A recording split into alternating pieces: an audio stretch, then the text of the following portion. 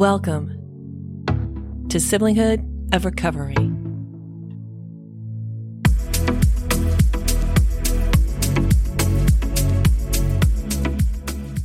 Hello, beautiful recovery people. How are you? I hope you're doing well. And here to talk about He's Safe. It's something that you'll hear when you're just joining the recovery community and placing your child into recovery. And I usually relate to the he pronoun because the recovery community that I am in is focused on sons. And there are also children who are placed into recovery in the community that I am in who may have gender preferences or identifications.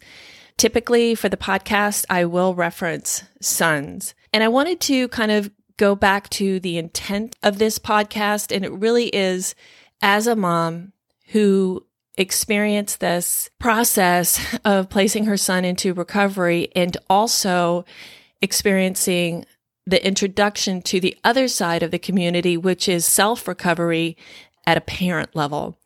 I'm not a licensed therapist. I am not a licensed psychologist. I am not here to give advice that should be taken without consent or discussion or guidance from a licensed therapist or a licensed therapy team.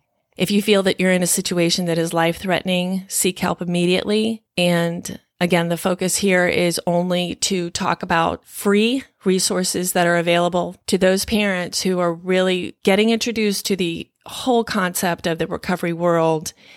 And if you're anything like I was, one of my friends said, "Angie, it's so great to see you out of the hypervigilant stage," because you get introduced to the therapy team and they're starting to talk to you about what's next for your kid. And you might be still in the throes of the manipulation phase, which is, "Mom, I hate you." Actually, my son didn't do that, but a lot of parents did. I think, let me go back to that because I don't want to just leave that hanging.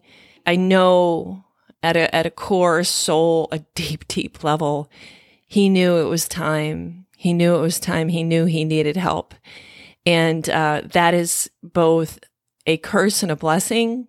I choose to look at it as 100% an incredible blessing. It was so difficult. It was so difficult to drop him off that day because of the point that we had all reached. And, but anyway, that's why I'm here. I'm here to talk about what it's like. What is it like when you first meet all these people that you never, ever planned to meet? And there's not anybody or any parent book when you're handed parenting books for here's 0 to 3 months, here's 3 to 6 months, here's 6 months to 18 months, and here are the milestones, here are the indicators. What is exciting for me, however, is to hear science-based information. And again, I'm going to mention Andrew Huberman Lab podcast. He just released a podcast on, hold on, I want to read this correctly. The Science and Health Benefits of Deliberate Heat Exposure. Great podcast. As I'm listening to it, though, he specifically talks about puberty. It's like a 2-minute thread, and it's phenomenal. He's like, everything in the child changes. So I don't know how many of you have said, "I don't know where my little boy is. I don't know where my little girl is." They are completely different people. You're correct. At a scientific level, you are correct. Hey, that doesn't make it easier. Believe me, I know. But you're correct. So there's information coming out from these scientists, these leading scientific studies, so many of our gut level instincts and the conversations that we have as parents in our communities and the cul-de-sacs. They are scientifically proven that the beautiful little kid that you could go up and hug, with big, huge bear hugs, once they hit puberty, they're like, "Oh, I don't know you. And can you drop me off like 2 blocks before the school?" I did really find that interesting. So back to the subject at hand. One of the hardest things for me was hearing the words, "He's safe." at a core level, man, it broke me because of my family origin and my family system that I came from. I was determined to keep my children safe. Now, as I've said before, is that the dysfunction of the family system, and everybody has a little bit of dysfunction. Sorry, you can't get out of life without it. It's just, if you think that your family has no dysfunction, I don't know, send me an email, because I'd really like to meet you. So yeah, you're looking at your kids and saying as a parent, I am not going to repeat the mistakes of the past. And as you know, from my first episode, I was sexually molested at the age of 6. And that was one of my big things. I was like, man, I'm going to keep these kids. Nobody's going to touch them. With that, I did okay. With the other stuff, no. But the he's safe words, when the people in the recovery community take your child in, these are experienced professionals, and the good news is they don't love your child. The manipulation, the tactics, the fact that your kid knows exactly what button to push, and that's normal. It's totally normal to get their way. Those actions and those manipulations do not work on the recovery staff. That's the great news. So when they say to a parent, he's safe, it also means it's time for you to work on yourself.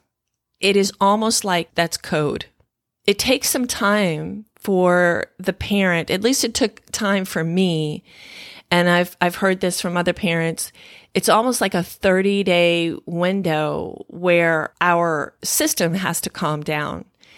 And again, going back to the scientific studies, you have your sympathetic nervous system. It is completely shot. By the time you get to the point where you're putting your kid into a recovery facility. So once your child is safe, there is this whole reassessment of where you are and what you need to accomplish to kind of even get back to, I'm not even saying neutral, but close to neutral, because the relationships that have been impacted throughout this process probably are at least 3 or 4 or 5 if there are siblings in the household, and if there are 2 parents, if there are possibly grandparents that are dealing with this situation.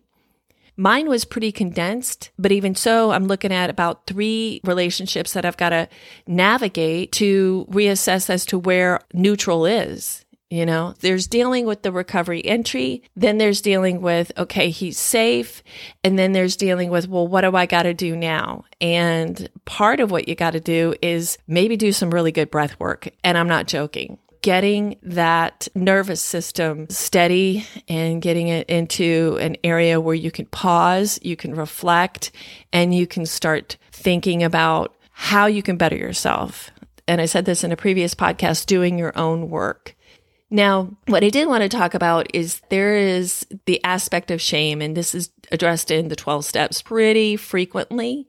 And if you're in a good 12-step group, you will go into, how do I deal with the stigma of my child being in the recovery community?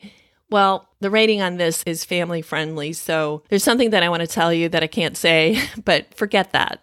Just don't even go there. Give yourself some grace, give yourself some space, and if you can, surround yourself with people who will really help you deal with the shame aspect right up front. That is part of hearing he's safe, because as a parent, you're thinking, why couldn't I do that? Why couldn't I keep my child safe?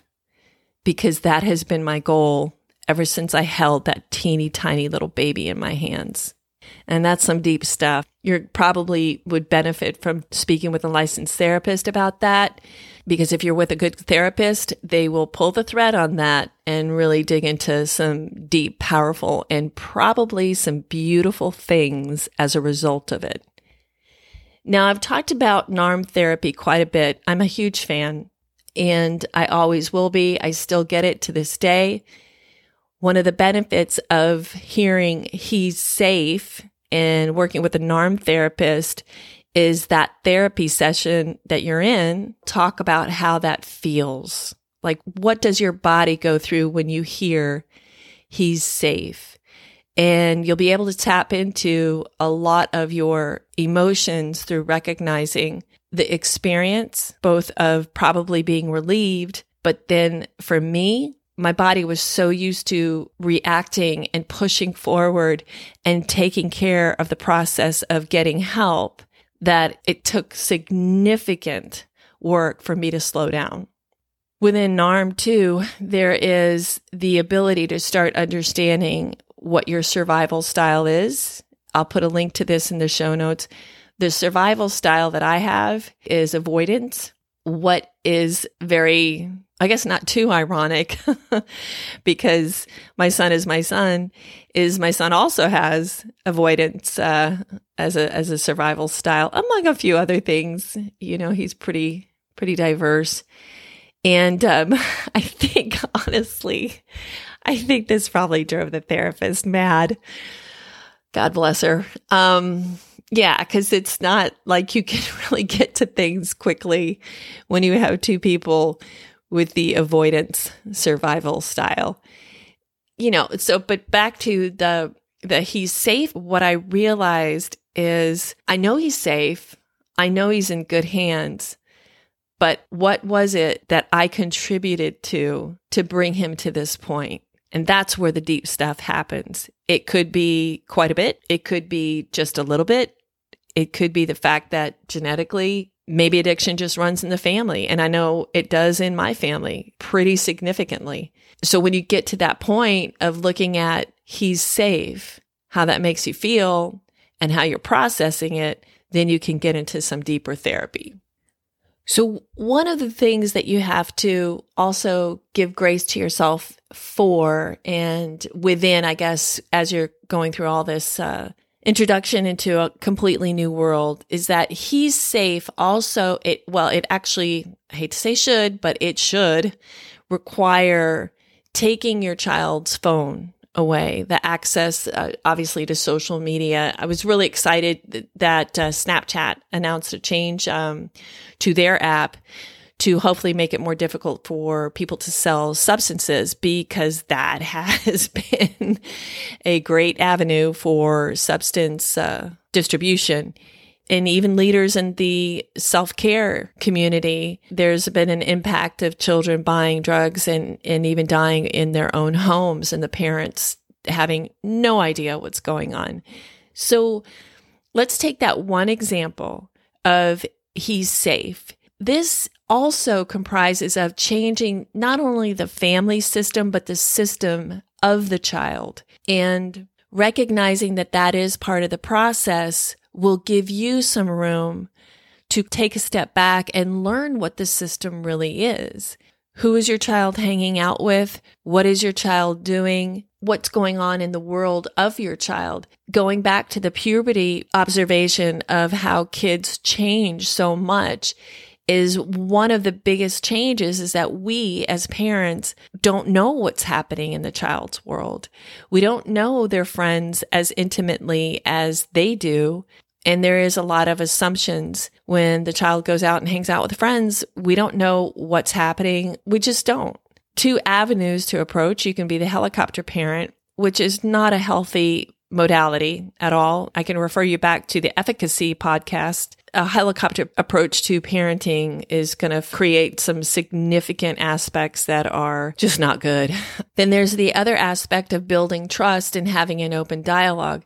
Now that's hard, because some kids will come across a substance, maybe purely by accident or purely by a situation where child A will try some beer and child B will try some beer, but they're each impacted differently because of what's going on at a physical level and genetically, right? So these two situations can become a completely different catalyst for behavior that leads to addiction.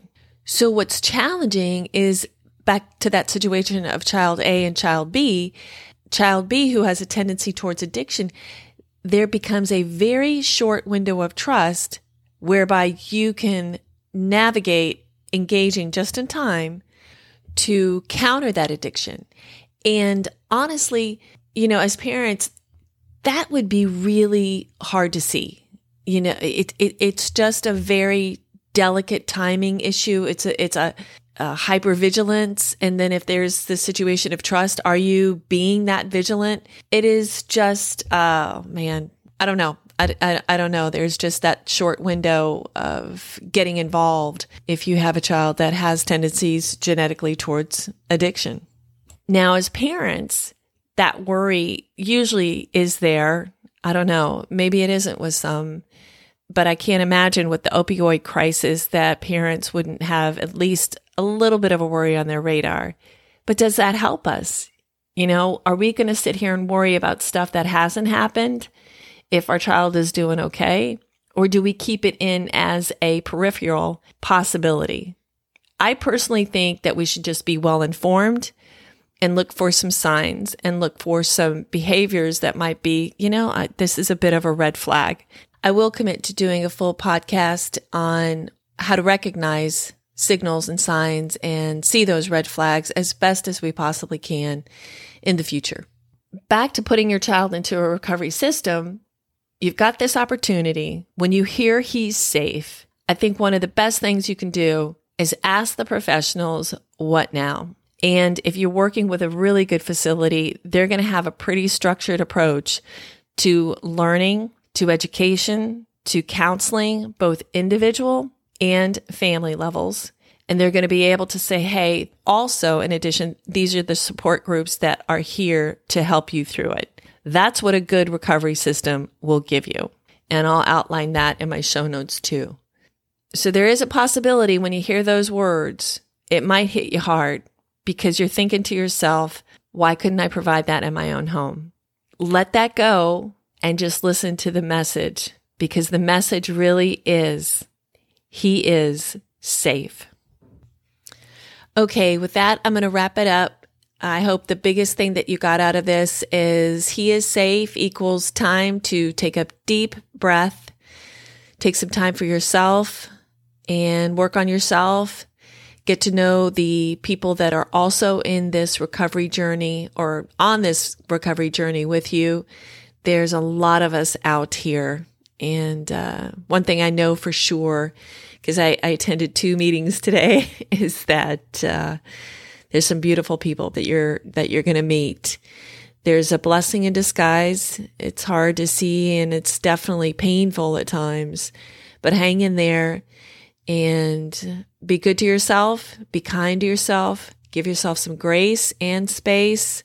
It truly is worth it to take a step back, and there's so many people out there that are willing to help you out with this.